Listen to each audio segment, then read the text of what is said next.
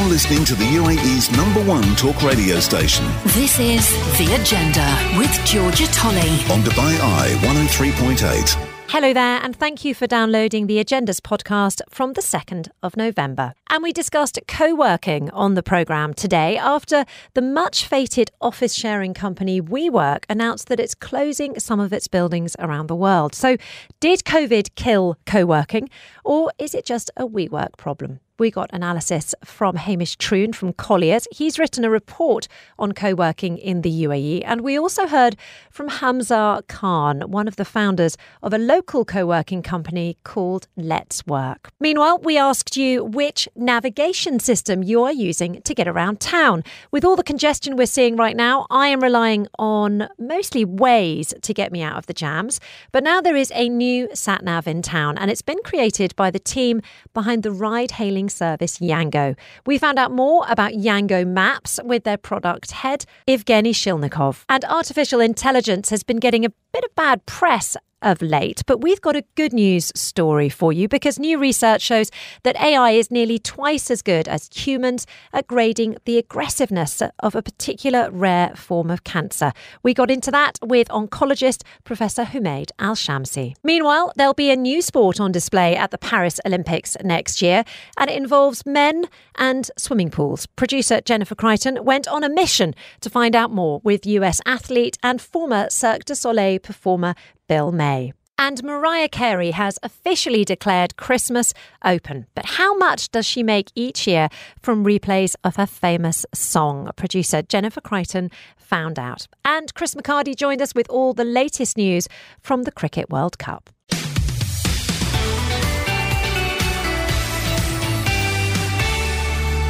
Welcome back to The Agenda. Now, as I mentioned in my openers just there, office sharing company WeWork is closing some of its buildings around the world. Now, that is according to the BBC.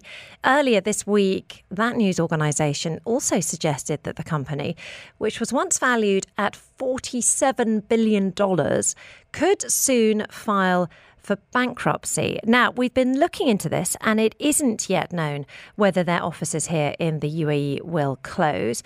We have attempted to get in touch with them, but they have not responded to our requests for comment. A quick check of their website suggests that they do still have availability in both Dubai and Abu Dhabi. Now, you might remember that this story about WeWork was recently the subject of a drama. Have you seen it? It was starring Jared Leto and Anne Hathaway. It was called We Crashed. Have a listen to this. What do you care about? When were you happiest? Make a business out of that feeling. What do you think when I say workspace? Cubicles, ugly furniture, bad fluorescent lighting, death. Exactly. We need a name. We live. We dream. We work. It is a very good programme. I would recommend it for weekend viewing. And that TV series, plus naturally the story itself, has got us thinking about how on earth a company worth quite so much money, riding that wave of co-working popularity pre-COVID, is now apparently struggling to even stay afloat.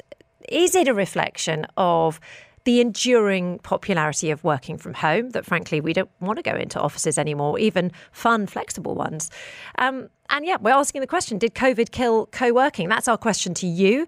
Please do get in touch if you're a co-worker or if you used to be, 4001, or you can WhatsApp me 04871 5500. Please do join the conversation.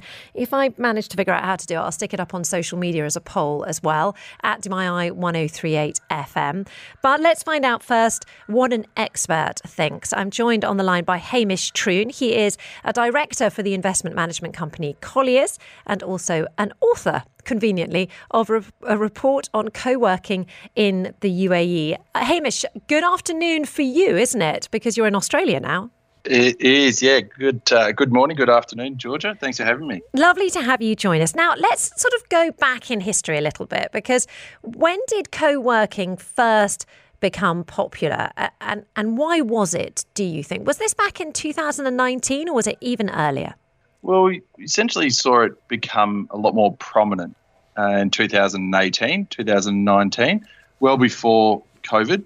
It's always been an element of business for traditional operators like Regis, who were, 20, 30 years old, but they just had an increasing number of competitors and increase in demand from just, 12 to 18 months prior to COVID. And obviously we had an effects from there. And since then it's been a changing structure. But look, over the last 5 or 6 years, it's just grown exponentially. Was it a big market here in the UAE?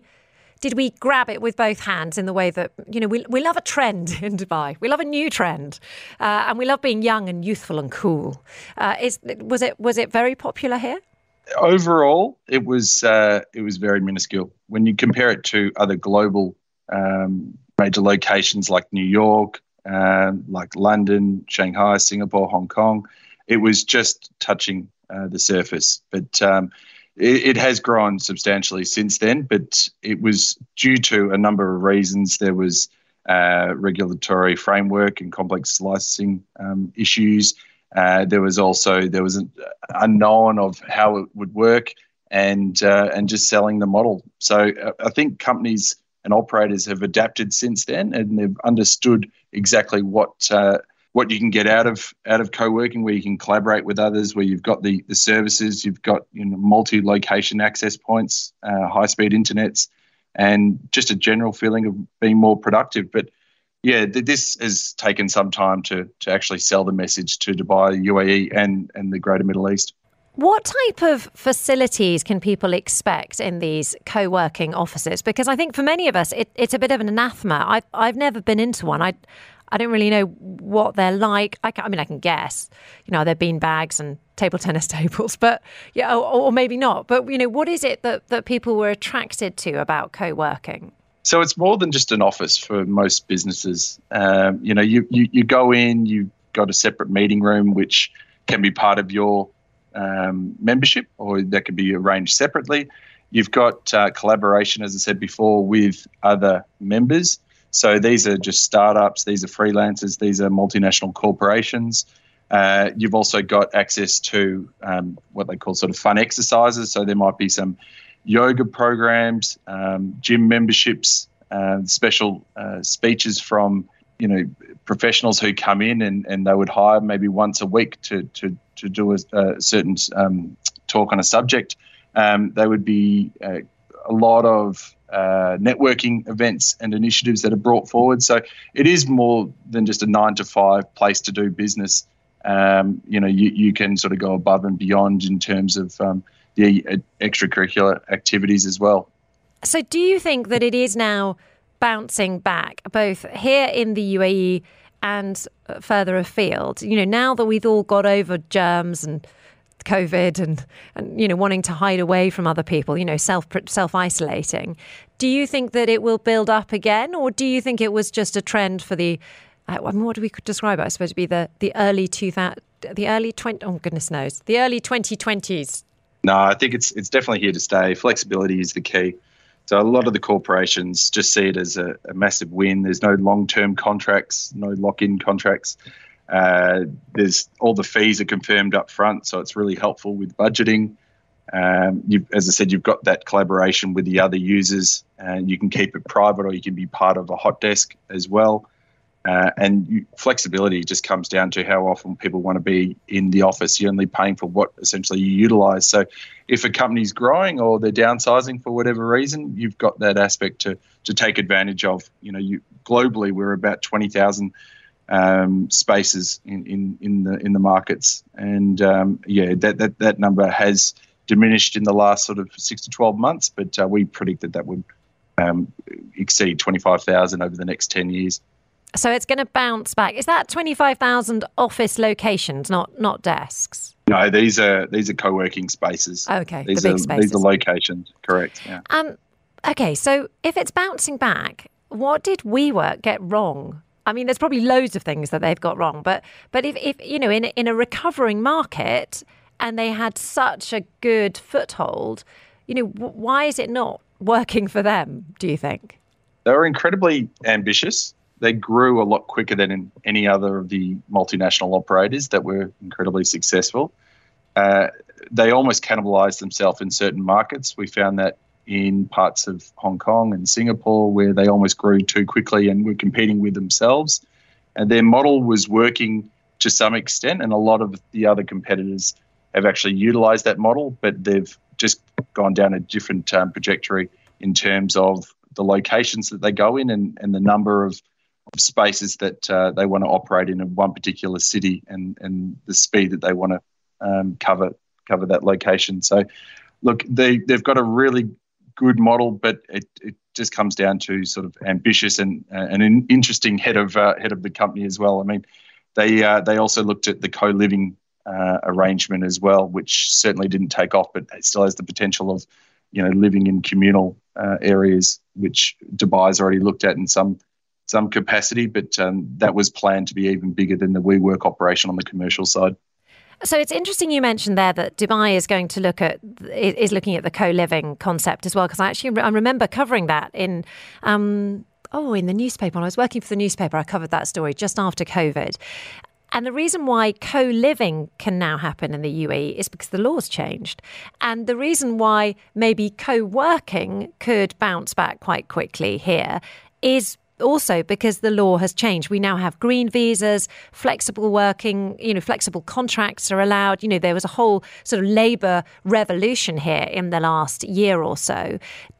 You mentioned at the beginning of the interview that it was a minuscule market here comparatively. Do you think that is set to change in the UAE? Oh, that'll definitely change. And to what extent, who knows? But there's enough operators there that are operating at pretty close to capacity to justify that those numbers will increase significantly. And as you say, it's the ease of doing business. So it becomes a lot more attractive for operators who are looking into the Middle East. They might not have looked at it previously because it was just too difficult as a barrier of entry to enter it. And it appeals to the mass market when you've got ease of doing business. So from that perspective, yes, it will continue. We do anticipate that the centres will, be part of everyday life in terms of CBDs across the UAE and the Middle East. You look at the new construction, a lot of the developers and landlords, one of the first operators they look at is a co-working establishment to form a partnership or to go out on their own to be part of their new development. Hamish, fantastic to speak to you. Thank you so much for joining us on the line. Hamish Troon there, Director of Colliers, author of a report on co-working in the UAE. This is The Agenda. On Dubai Eye 103.8, the UAE's #1 talk radio station.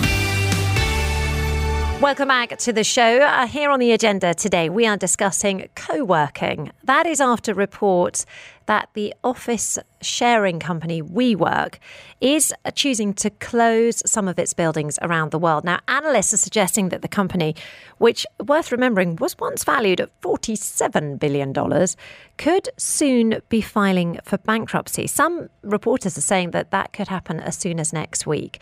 And it has got us thinking about whether this sort of spectacular fall from grace could be because people just don't want to share offices anymore. Is it a sort of post-pandemic legacy? Is it a reflection that everyone just wants to work from home, for example? And when we're asking the question, this is for you, did COVID kill co-working? Joining me now is the co-founder and the CEO of a co-working company called Let's Work. Hamza Khan is joining us on the line. Now, Hamza, I'm presuming that you don't think that COVID killed co-working. How's business?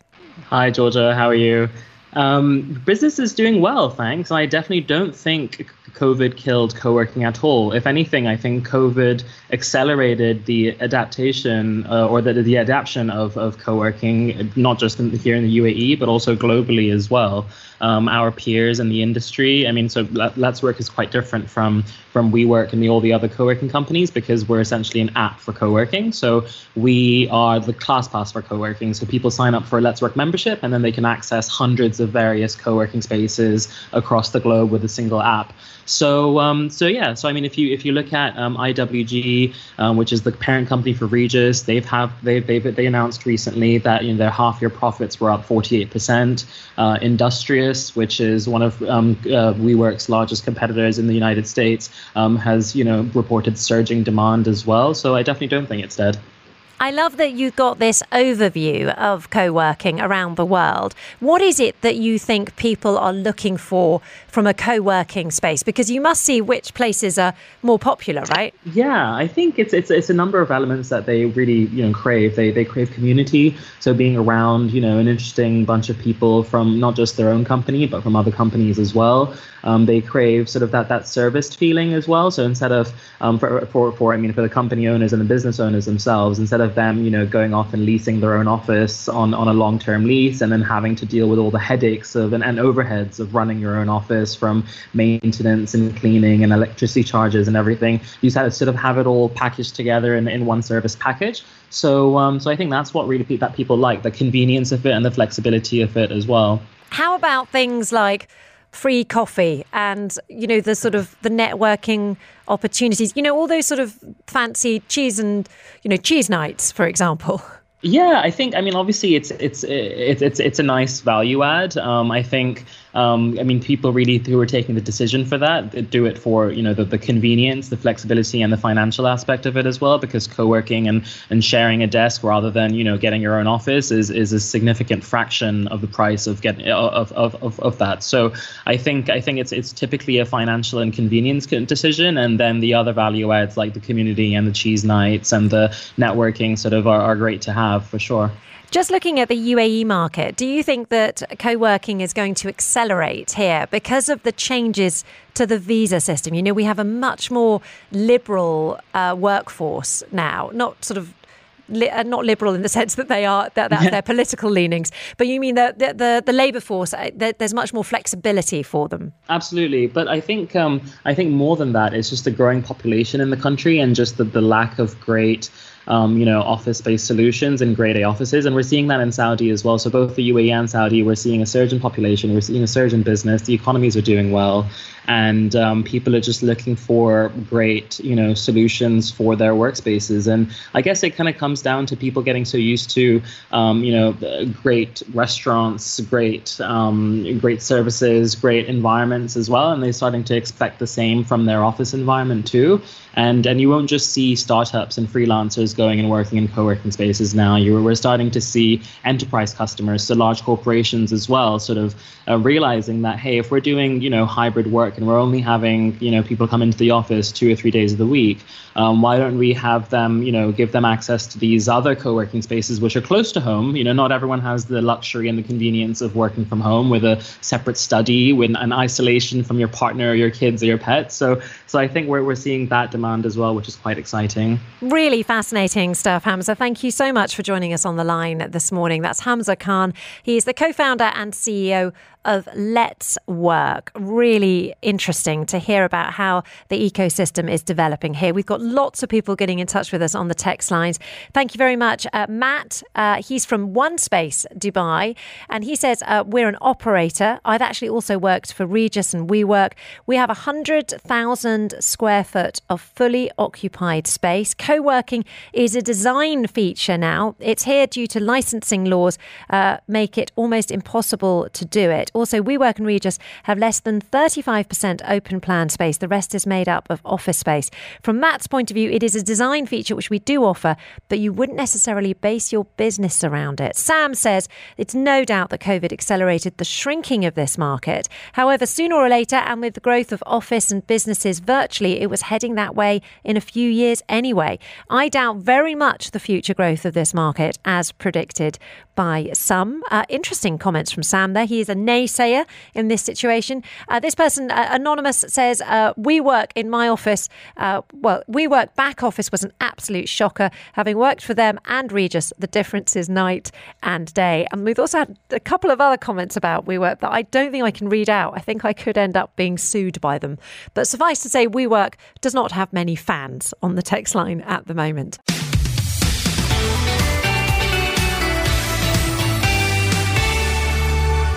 Hello there and welcome back to The Agenda. Good indeed to have you with us. Right, we're going to turn our attention now to a really interesting story regarding navigation because I wonder what you use. Do you use Google Maps? Do you use Waze? Despite living here for 9 years, I still seem to spend most of my time getting lost. And that is usually because I can't for the life of me figure out the right junction, even when I'm using the sat nav. You know, when it tells you to sort of take the third lane and you end up taking the fourth lane, and before you know it, you're halfway to Hatta.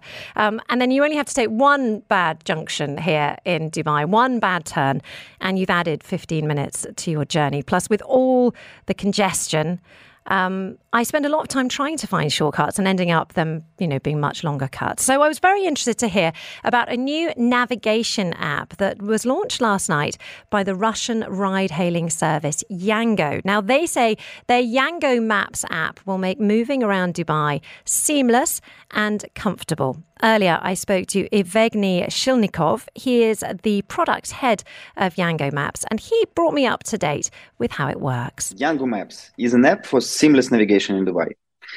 With our app, users can plan any routes, any fast, convenient routes for driving, walking, and public transport. And what is the most unique part of the app is the roads in Yango Maps are displayed like in real life. So over 3,000 kilometers of Dubai roads have been mapped in highly details, reflecting all the lane markings, multi-level interchanges, tunnels, traffic lights, and even parking spots. And all of this helps users to enjoy accurate, hassle-free navigation experience. Yango Maps is also shows true-to-life depictions of building, underground crossings, and even natural elements like trees. And we already show all the key iconic Dubai landmarks in 3D. And it totally helps to navigate the city in a more accurate way. So how does it work? Because obviously there are other sort of map options out there for people that they've, probably got used to, that they're probably using already. How have you managed to get quite so much detail in your system so quickly? Basically, there is two ways how we get all this information.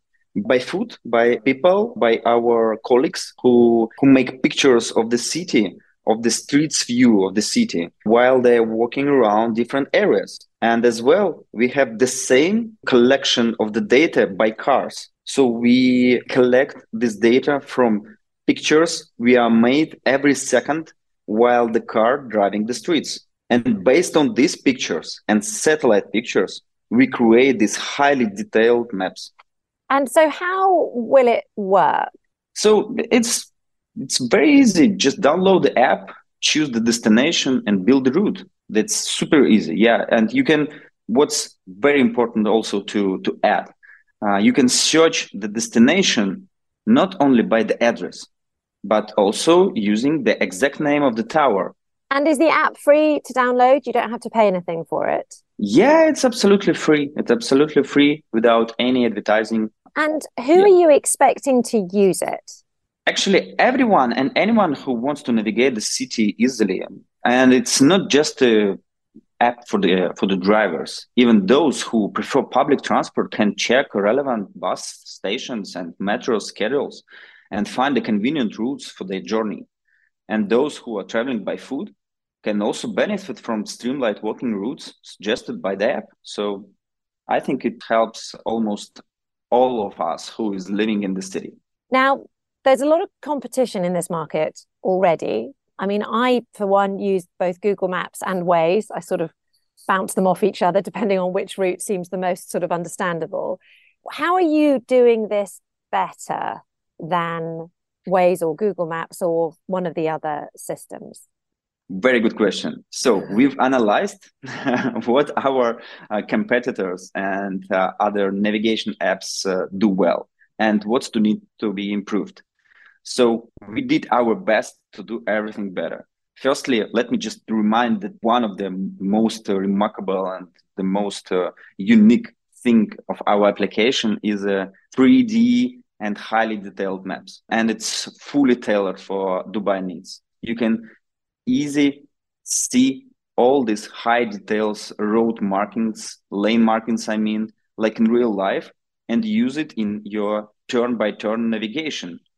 And of course, speed limits and cameras we have as well. So it's, to my mind, very useful for car drivers, but also, as I mentioned earlier, you can use our public transport navigation with our daily updated schedule of public transport. And secondly, one of the top priority in our team to keep maps updated. So we add roughly 3 million updates every month. New businesses, roads, speed cameras, interchanges go live in Yango Maps shortly after they appear in real world. Evgeny Shilnikov, their product head of Yango Maps, describing their brand new navigation system that they launched last night. I would love to know which sat-nav you use. Like I said, I'm a Waze girl or a Google Maps. I've got a new car recently, and that's got a sort of in-house or an in-car sat-nav system, which is utterly useless. It has literally, it can't process the idea that Dubai's roads often work on many levels, and frequently I'll be on a bridge and you can see it. It thinks that I'm basically in the sea as far as it's concerned. You're listening to the UAE's #1 talk radio station. This is The Agenda with Georgia Tolley On Dubai Eye 103.8. Now, I know we talk about artificial intelligence a fair old amount on the programme, but 9 times out of 10, we are scaring the lives out of each other, frankly, coming up with sort of, it doesn't help that you've got the people who are inventing it telling you that it's going to bring an end to the world, does it?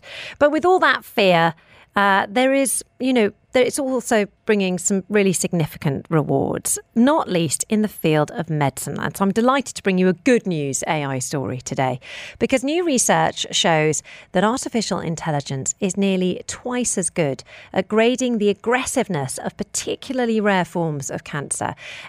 This AI machine learning recognises details that are invisible to you and I, and they do it with really quite impressive accuracy, 82%. That is compared to a 44% success rate with your human lab analysis.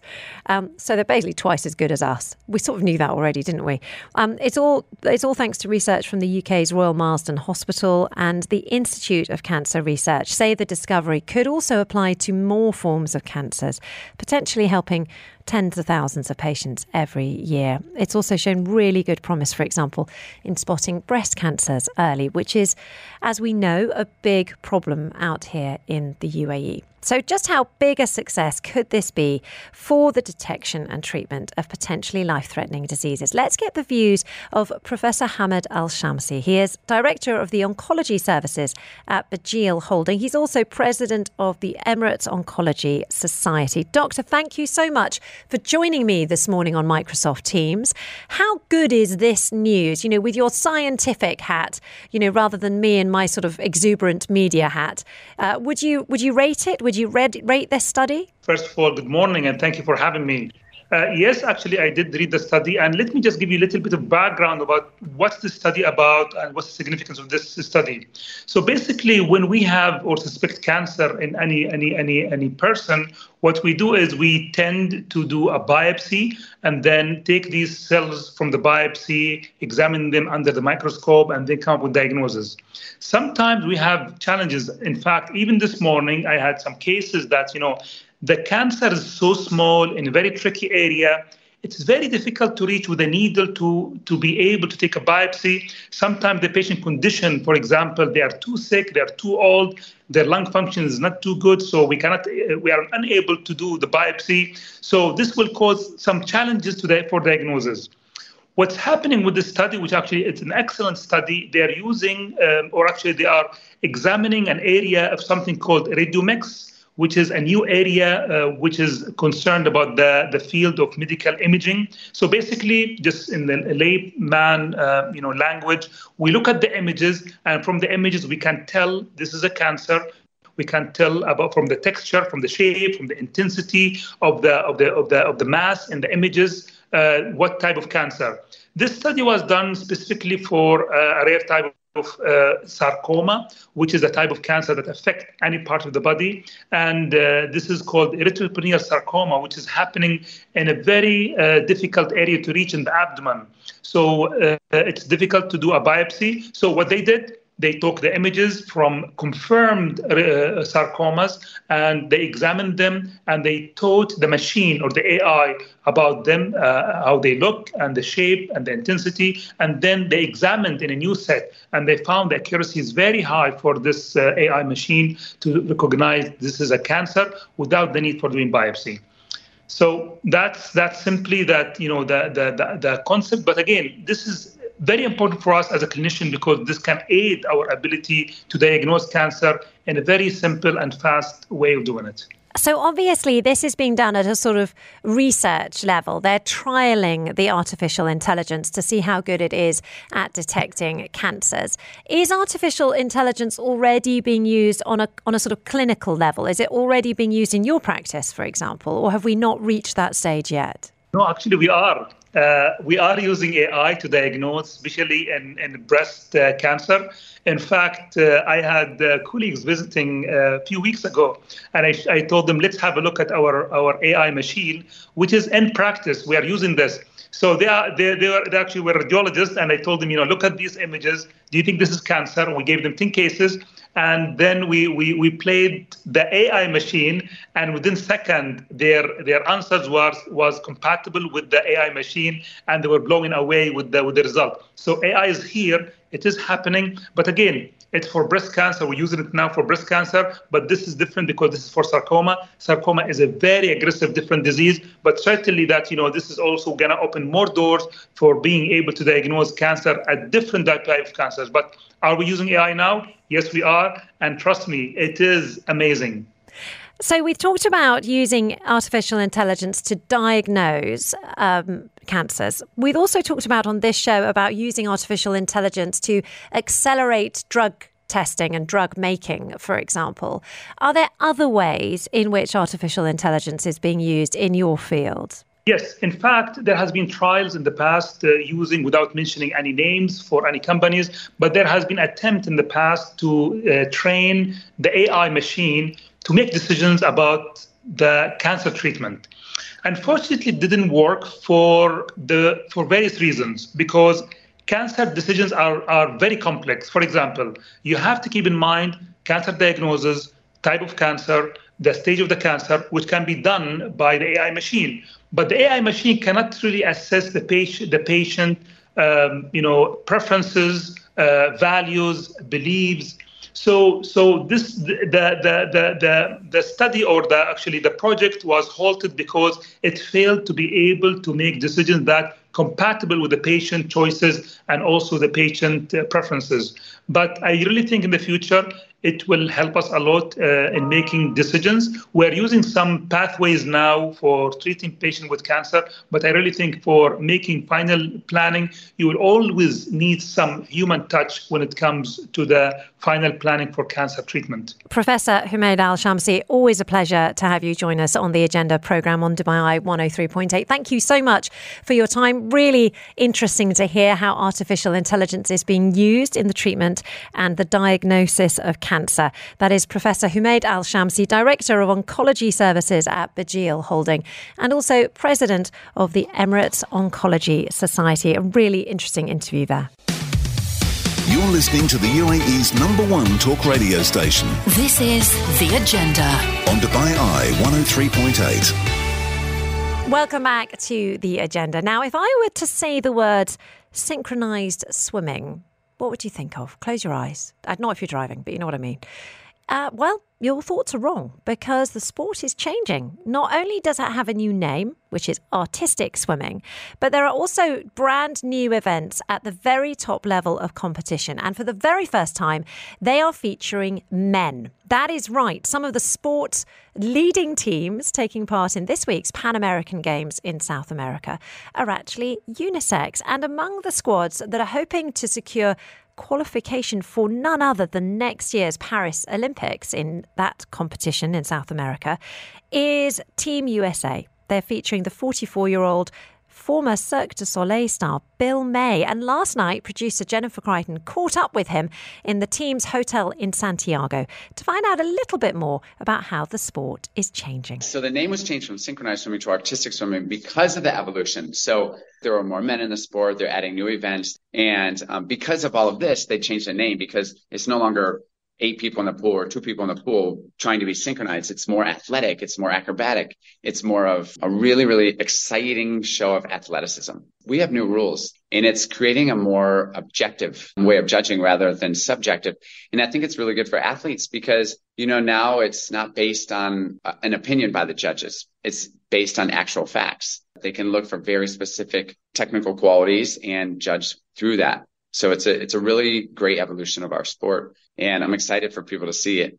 Tell me how you've come to find yourself on the team, because presumably when this is effectively a new event and it's the first time that men have been able to compete, how have you gotten to this point when it hasn't been something you could formally compete in until now?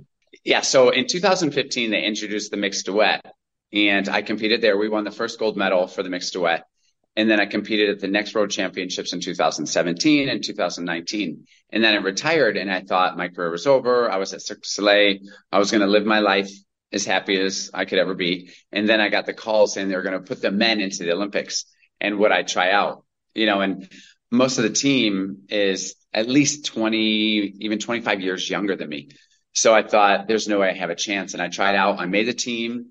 And now, not to sound cliche, but I'm living the dream. So this is an opportunity that for me, I didn't think that would happen, but now it's a once in a lifetime opportunity. And I mean, this team, they're my heroes. The way that they work, the strength, the power, the way that they just go about everything.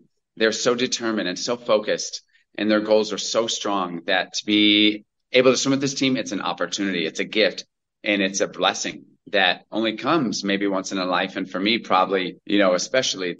We talk a lot about the importance of equality in sport, and most of the time when we're having that conversation, it's going in the opposite direction. It's about giving women opportunity to compete in sports that they haven't before.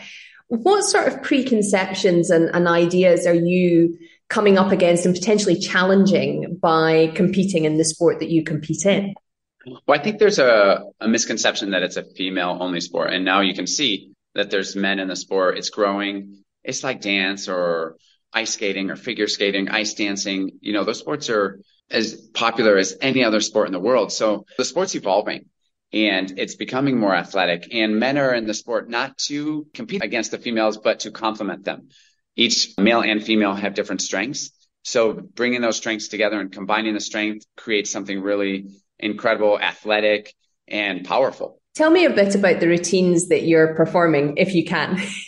Yes. So definitely each routine, we have a technical program, we have a free program, and then we have the newest Olympic routine is the acrobatic routine. We have a high degree of difficulty, probably the highest degree of difficulty in the world. We have the best flyer in the world. I mean, if you can imagine, we can't touch the bottom ever in these routines. And to have someone being thrown, like 20 feet out of the water. I mean, it is unbelievable how high our flyer jumps and how high we push her. I mean, it's like a strength of gods underwater. Like this team, I can't say enough great things about them. And then our coaches are the ones that propel us to reach these new heights. It sounds like it's an extraordinarily physical sport. How much time will you have to prepare for the Olympics, and what goes into preparing for a tournament of that scale? So we have a pretty busy schedule. So after the World Championships in July, we had a week off because then we were coming to the Pan American Games here in Santiago. So after this, we'll have 3 weeks off, actually. And then we'll get ready for our World Championships in Doha. After Doha, we'll have a week or 2 off. And then we start training for our World Cup tournaments. And then we go to the games. So up until the games, we won't have more than a couple weeks off because, it's our goal, it's our focus, and we're strong. We need rest and we take the rest, but we also know that we need to train and train hard, and the focus that needs to come into it, and everyone's committed to that. And that's what makes this team so strong. And what's the ultimate goal? What would you like to see? What would success at the Olympics look like for you? Success for me is being there. It's swimming our best swim for the world to see that this is the best team in the world. Of course we want to win gold. If we don't win gold, we want a podium. And I want the team to see that men are now involved in the sport. Men have a place in the sport, and the US is at the forefront of that. Really interesting to hear there from Bill May, athlete, artistic swimmer, in conversation there with producer Jennifer Crichton. You're listening to the UAE's #1 talk radio station. This is The Agenda with Georgia Tolley On Dubai Eye 103.8. Hello there, welcome back to the programme. OK, so we're past Halloween. I hope that went well for you. We are now well into November, and for some people, that can mean only one thing. Producer Jennifer Crichton joins me in the studio. Do I dare ask? What's the deal here? Well, it's official. Mariah Carey has declared the festive season open. Last night, the matriarch of every Christmas compilation album took to social media and shared a hilarious, frankly, video of her being brought out of the deep freeze for the season. Take a listen.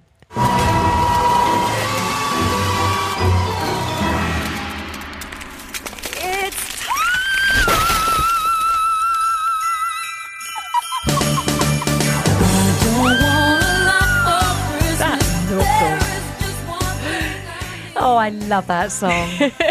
So if Mariah says it, it must be right, although she does have a vested interest. How much do you think she makes out of Christmas? Oh, squillions. Well, the most recent figure I could find was 2021. It claimed that All I Want for Christmas Is You had netted her a cool $60 million at that point, plus a cheeky wee $3 million every year extra in royalties. So, I mean, it's in her best interest to start Christmas early, I guess. But nonetheless, if you're someone who celebrates, that song is generally a sign that it's time to get the tree up and start, is it decking the halls? What does that actually mean?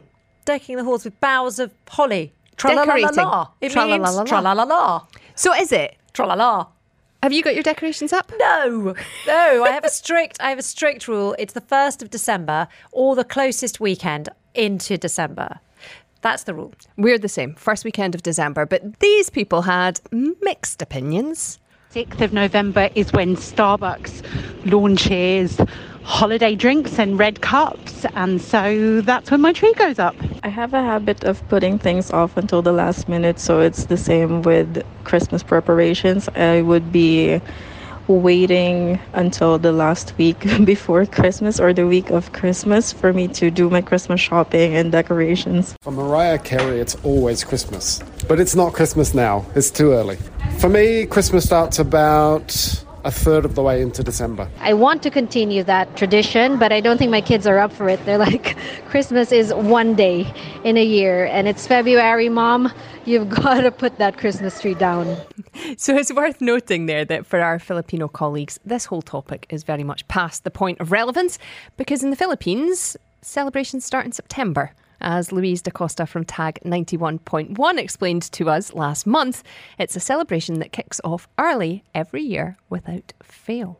Midnight, by the way, of September 1st, on Tag 91.1, we play the very first Christmas song of the year, and everyone was just ecstatic. We were getting messages about people waiting up for it, and it was wonderful because we're known for celebrating it early because we can't get enough of that Christmas spirit. Just anticipating all that holiday cheer that we're about to have is enough to pick up our spirits. So we connect the Burr in December to the last 4 months of the year that end that way. So the moment September hits, we're like, yeah, it's Christmas.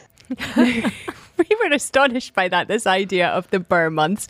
But back when we found out about that, we chatted to Dubai-based Filipino influencer Ion Gonzaga. He's better known as Boy Dubai. And he explained that for many, it's just a good reason, really, to get friends and family together for a few extra months of the year. People love countdowns, and one of the most celebrated season, in fact, it's the best season in the Philippines, is Christmas.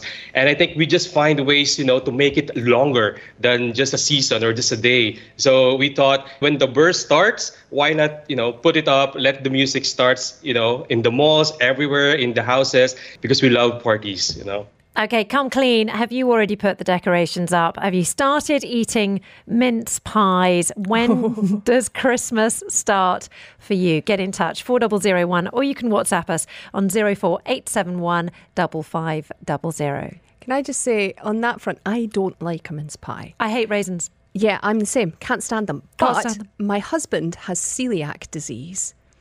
And whenever he sees a mince pie, he gets very excited. If it's a gluten-free mince pie, he will eat it. And he found some in July in Dubai. I mean, it's wrong. It's just wrong. There shouldn't be anything in the shops until after Halloween. And anyone who eats a mince pie before the 1st of December is odd. This is The Agenda. On Dubai Eye 103.8, the UAE's #1 talk radio station. Hello there, welcome back to the programme. We're going to turn our attention to our sporting headlines now, because a little earlier I was joined by Chris McCarty, and I'm afraid he was feeling a little bit tender after his team Man United's latest defeat. I stayed up midnight, of course, with the clocks changing back in the UK at the weekend. 4-hour time difference now, so 12:15. I was sat on my sofa, eyes drooping, and I sat through Manchester United 0, Newcastle United 3. Newcastle's biggest win over United in 93 years. Biggest away win, that is. And give all the credit in the world to Newcastle, but Man United are wretched. 8 defeats in 15 this season. The writing is on the wall, and I've changed my tune. I think Erik ten Hag, the manager, will be lucky if he's still in a job by Christmas. I think he might be lucky to still be in the job by the weekend. Well, it's Fulham away on Saturday afternoon. It's the lunchtime kickoff. So what's that? 4:30 here, 12:30 back in the UK. If they lose that, and they lose that handsomely, come next Monday, the Dutchman may well be handed his P45. It can't go on much longer like this. I mean, I have to say, I feel your pain. I'm very sympathetic to it. Thank you, Georgia. Yeah, I don't have a football team to support, so I can feel. I see none of that in your face. Those words don't compute. Well, I'm smiling because it's football. I know it is. You're feigning caring and feigning interest. You really just don't care. It's fine. It's totally fine. But you do, and you're sad. I'm sad. I'm a sad man. I feel for you as a colleague. Your wife must be having a nightmare with you at the moment. There's nothing worse than a man whose football team is losing. They're like bears with sore heads. That's exactly what Just I am. woken up after hibernation.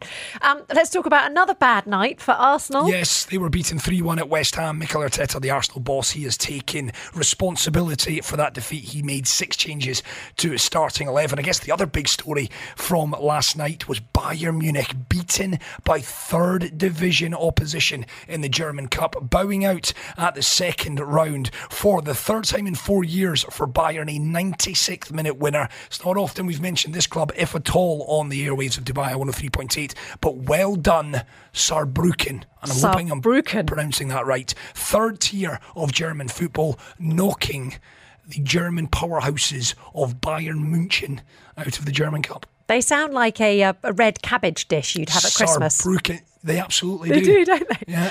Okay, tennis. Novak Djokovic, a winner. Yes, he is. Yeah, first singles match in over 6 weeks for Novak Djokovic. Of course, the 24-time major champion playing in the Paris Masters. He's looking to win a record-extending 7th Paris Masters. He was too good last night for Argentina's Thomas Martin Etcheverry, winning through in 6-3, 6-2. Up next is Talon Griekspoor in the last 16. Not a name that I know well. So Novak Djokovic with Carlos Alcaraz already out of this Paris Masters. You've got to make the Serbian showing no signs of slowing down. You've got to make him the favourite for that magnificent 7th Paris Masters. I think it's fair to say that New Zealand are going to be feeling pretty sick of South Africa. We should give a big shout out to the Kiwis. Do reach out to friends and loved ones. Let them know that you're okay, because beaten by Australia in the cricket on Saturday afternoon.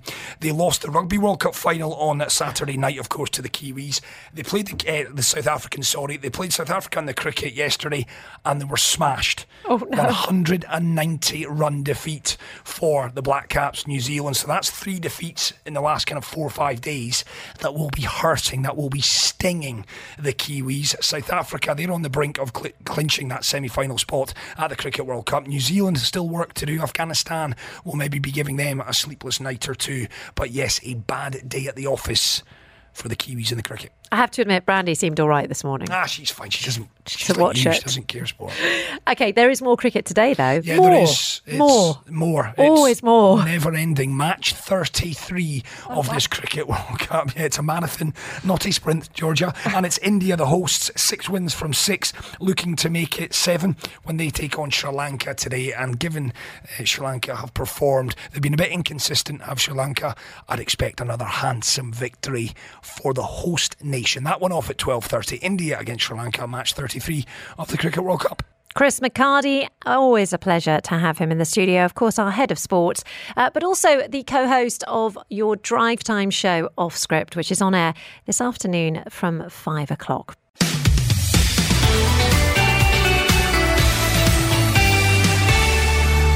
The Agenda is live Monday to Friday from 10 a.m. till 1 p.m.